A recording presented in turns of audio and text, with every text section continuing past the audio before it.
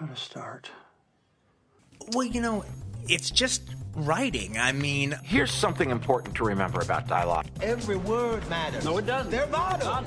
I want to go to this place that I think it needs to go to. The only thing that counts is what you see on the screen. I will write like 4 or 5, 6 hours a day. And it will be a voice made of ink and rage. Okay, I'm really glad you asked me that question. Welcome to episode 424, where I spoke with actor Diedrich Bader.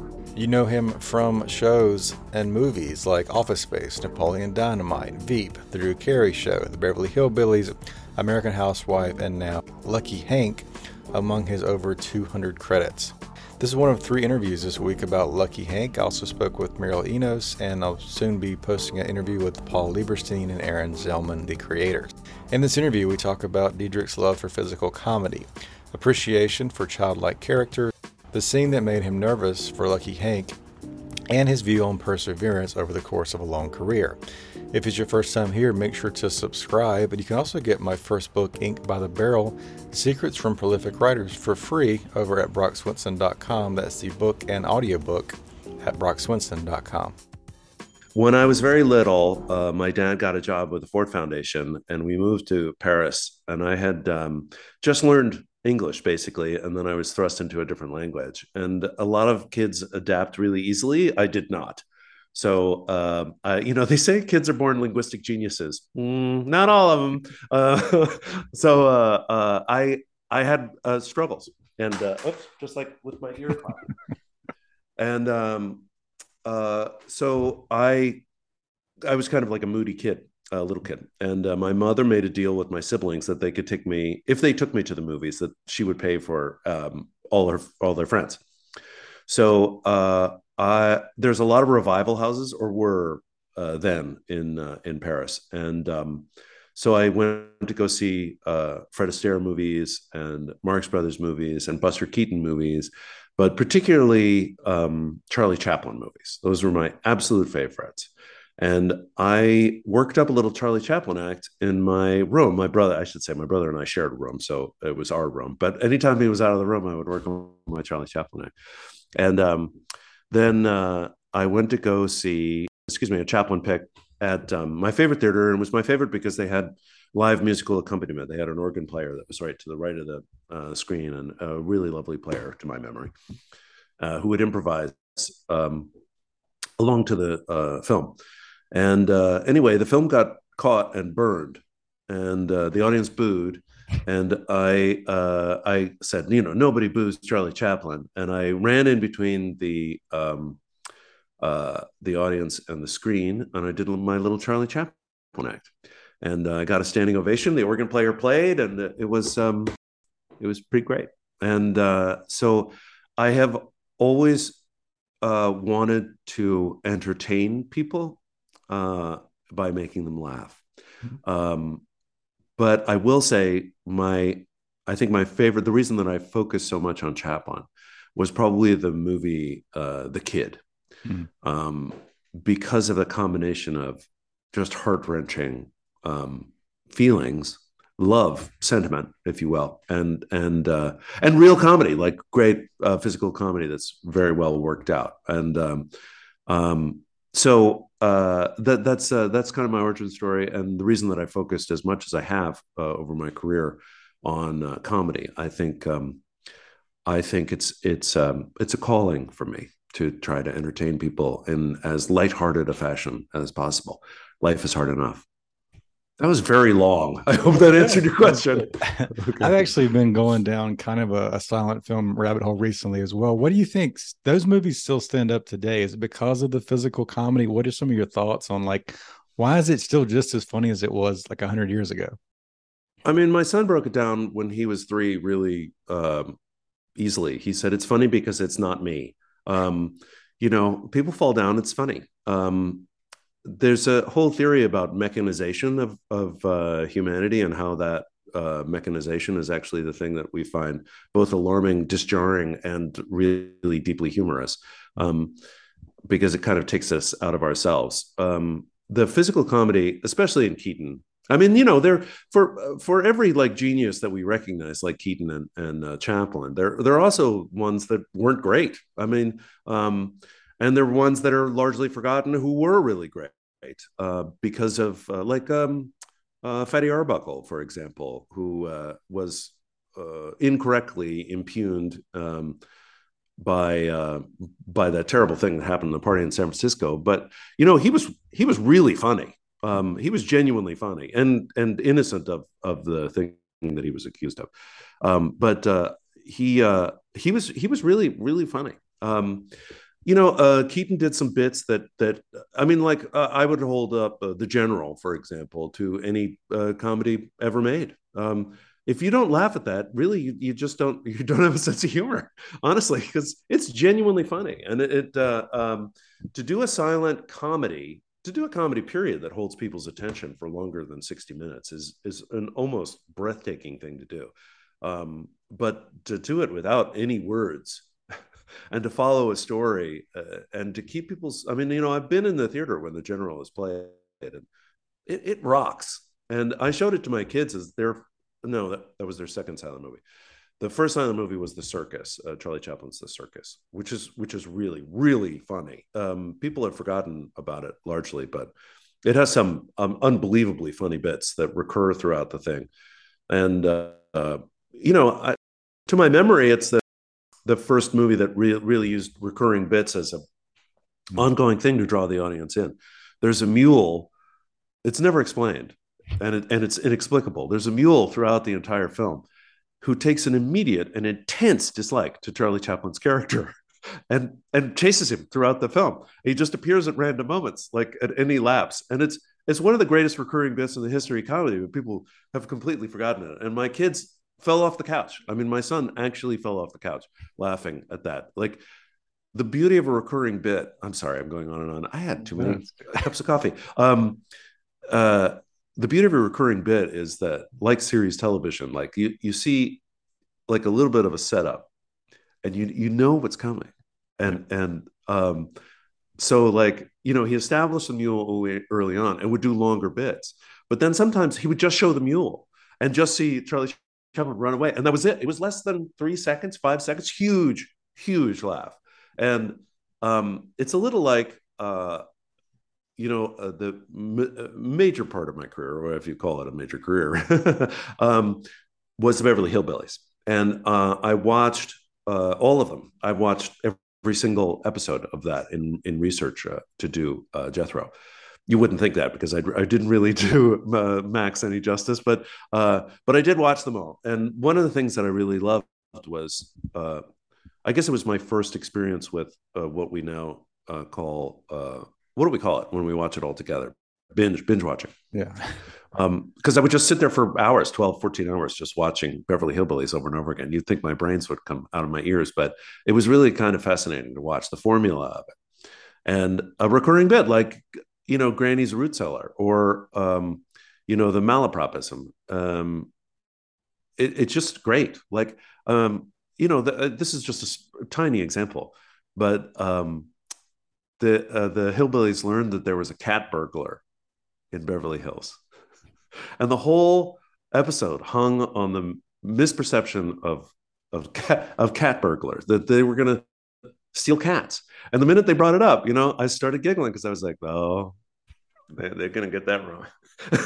They're going to get that wrong. And I don't know.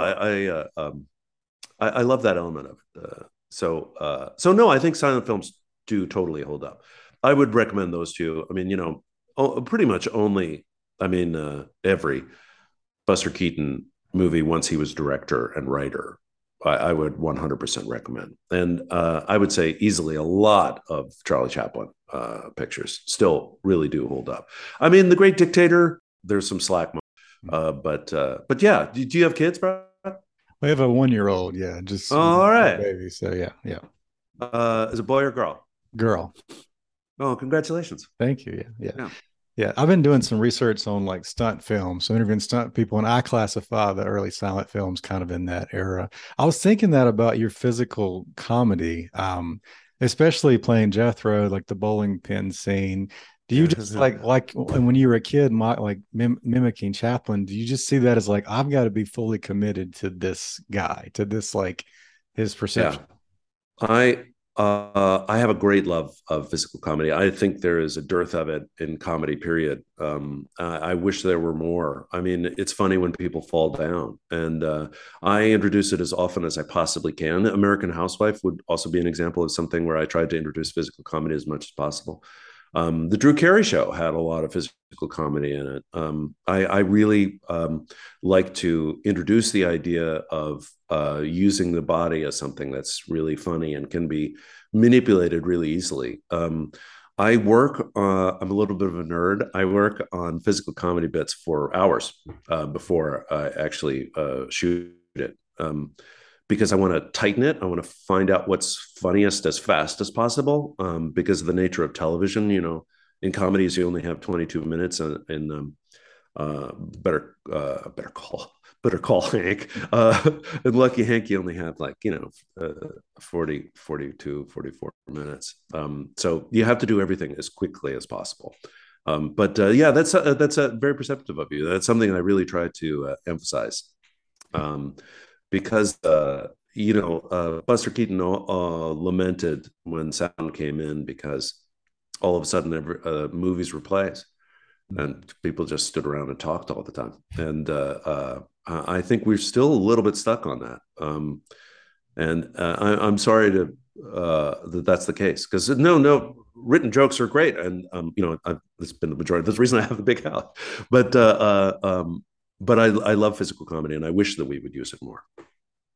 How do you approach some of the bigger roles that people may remember you for? You mentioned Beverly Hillbillies, Drew Carey show, Office Space. You're playing kind of a lower IQ person. Your more recent roles, American Housewife, Lucky Hank, you seem to be a much smarter character. Do you approach those the same way? How do you think about the two differences, just in like what you can get away with, I guess, in comedy? Well, I love playing dumb characters because I love to see the child in people. Like, I feel like I really know someone when I see them having fun or are unguarded.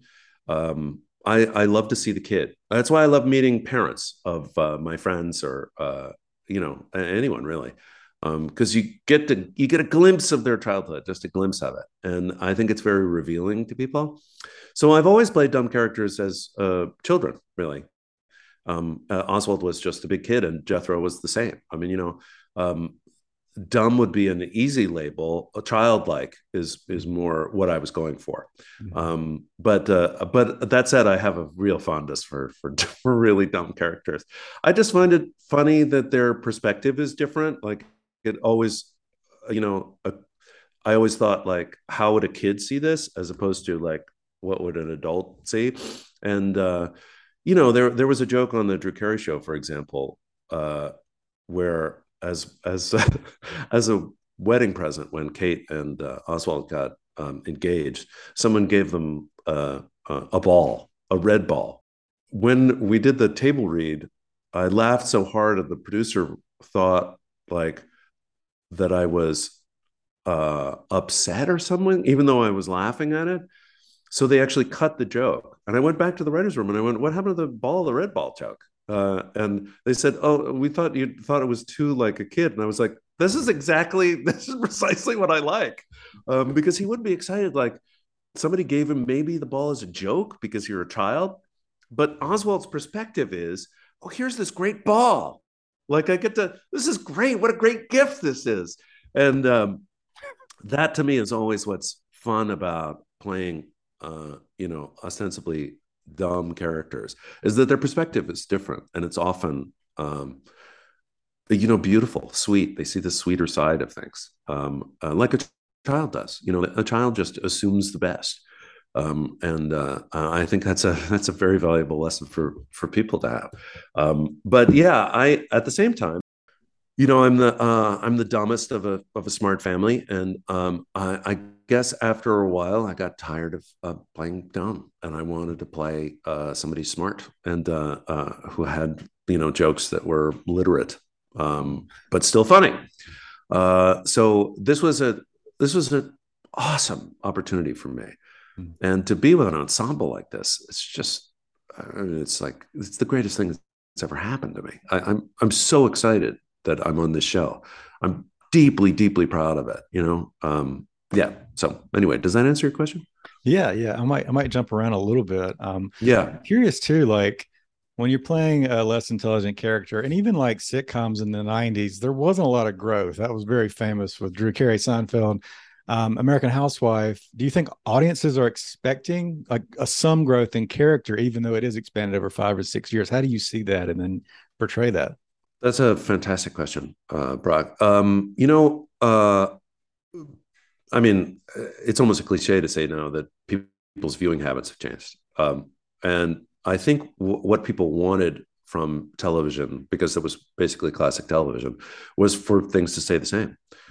They wanted the same show over and over and over again. In fact, I mean, the years that the Drew Carey show, our ratings went into the toilet was when we basically tried to, when I say we, I had nothing to do with it. I was just an actor and showed up. To reinvent the show. You know, they changed Winford Louder and made it an internet company. We got rid of the Kate character, all that kind of stuff, all that change. I don't think the audiences really wanted that. I think they wanted the same show. And I mean, in defense of Drew Carey show and Seinfeld, they sort of wanted the same. Because if you do grow, you have to be going somewhere. And I mean, that was, I think, what Friends, it's like there's only so many couplings that you can do. And there's also only so long you can do the will they or won't they, which Cheers did. Because you essentially want the same joke over and over again. But because people now, maybe with the advent of 24, that might have been the first really serialized television show that sort of changed the way people wanted to watch television. And maybe, I mean, I don't know. I'm not a television historian, but that's the first one that leaps to mind anyway. People see things as a whole now. I mean, as an entire story, because it is. It's basically a long format film or a novel as opposed to a short story. You know, and I think that's what people expect now. They expect a full, rich character that does change.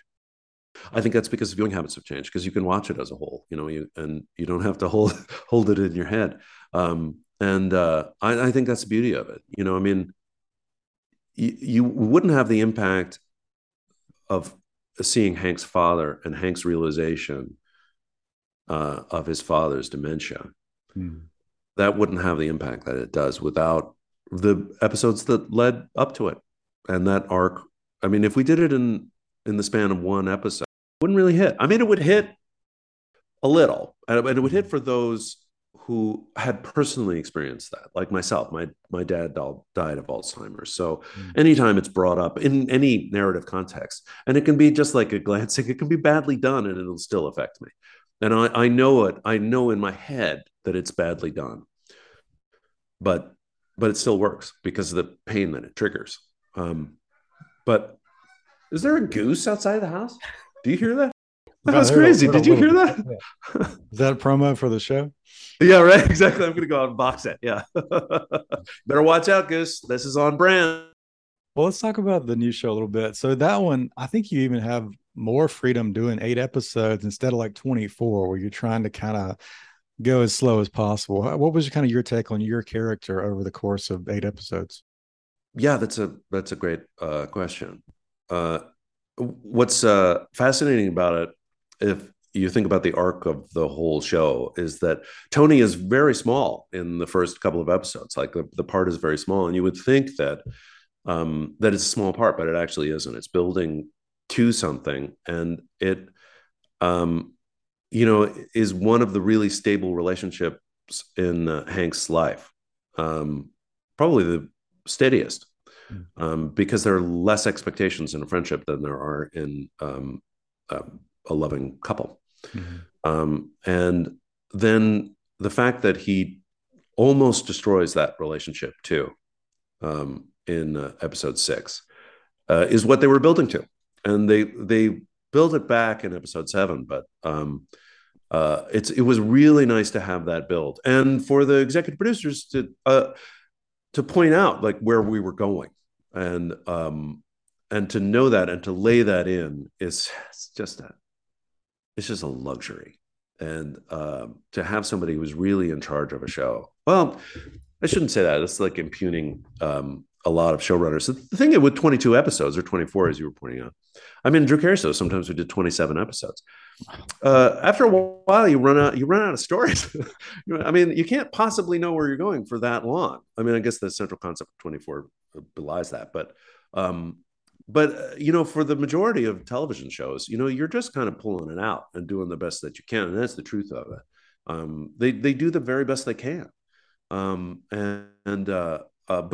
it's hard. I mean, after like they storyboard, not storyboard, they kind of put on the big board, where they're going for the first 10, 12 or whatever, and then they have a longer thing. But every writer will admit to you that by 15 on a large show like a 22 episode arc, it's hard. They've kind of run out, and they need some time to kind of re-examine that whole thing and see where we're going with that, and also see if the show's going to get picked up, obviously.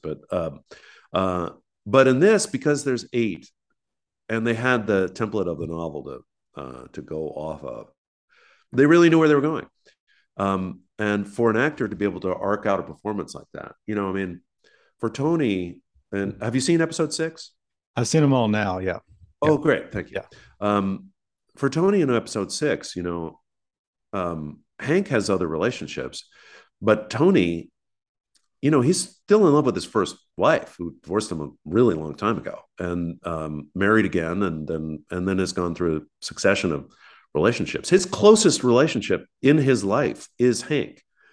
And he put himself in that position. It's not Hank's fault, but that's a lot to put on a relationship, even if you're trying to make it as casual as a male friendship often is. It's everything to him. And the betrayal of knowing that Hank perceives their relationship differently is as heartbreaking as getting broken up with. It's a very hard realization for Tony. Because he put all his eggs in one basket, for a weird analogy, but he has invested everything in this relationship with Hank, and Hank is in a different relationship, and that's hard for anyone in any perspective, but for Tony it's particularly difficult, and that was really fun to play, and that scene in the bar with Bob. I was so nervous about it, Brock, that I didn't sleep the night before. Like, I literally didn't sleep one wink. I was so intensely nervous about getting it right. And what was fascinating was that, I came in and I was almost crying because I was so frustrated that I thought I wouldn't have the energy to do the scene in the way that I wanted to do it. And I told Bob that. Because he saw that I'm on a set. I'm very easygoing, but I was, dark that day, and Bob, who's amazing, noticed, because he's a perceptive and lovely guy, and came up and asked me how I was doing, and I said I'm not doing very well because this scene means a lot to me. I don't get to play a lot of this stuff in my career, and I feel like I'm just exhausted and I can't do it. And it's kind of he sort of used an old thing, but it was perfect at that exact moment. And the reason that it's a cliche is that it works. He said, use it. Use the exhaustion. Use your desperation. Use your everything. This scene means a lot to you. The presentation meant a lot to Tony. He'd been working for 2 years. He broke it down so perfectly. He knew exactly where we were going with it, because he perceives things not only as an actor but also as a writer. So he knew the larger scale of everything, and rather than moment to moment, which is what unfortunately a lot of actors fall into. And it was the perfect thing to say at that exact moment. Bob is not exactly loquacious, but he's a really lovely guy, and very perceptive, and said just exactly the right thing, and I will always appreciate that. It seems like it's particularly perfect for him because he also comes from comedy, and with Better Call Saul has kind of gone more in towards drama in the last couple of years. Yeah, he appreciates the opportunity to stretch out, and he also appreciates one of the things that's been frustrating for my career is that because I've done so much broad comedy, um, a lot of people don't want me to do a dramatic part. They don't want me to. They just want me to be a dumb, character. Um, I worked with Stephen Frears on a pilot, and Frears had a really hard time getting me on board the show that we did. It was never picked up, but he had to convince a lot of people, and found it astounding that they couldn't get that I could also do drama, because in England the perception is if you can act, you can act. So because you can do comedy, which is hard. It's not easy. That you can do, whatever. And if it doesn't work, it doesn't work, but give the guy a shot. But in America, it's difficult to break through all of that. And so I give Sony, AMC, and our producers a lot of thanks and deep gratitude for giving me the opportunity to actually play something more realistic. It was a great opportunity for me, and I genuinely appreciate it.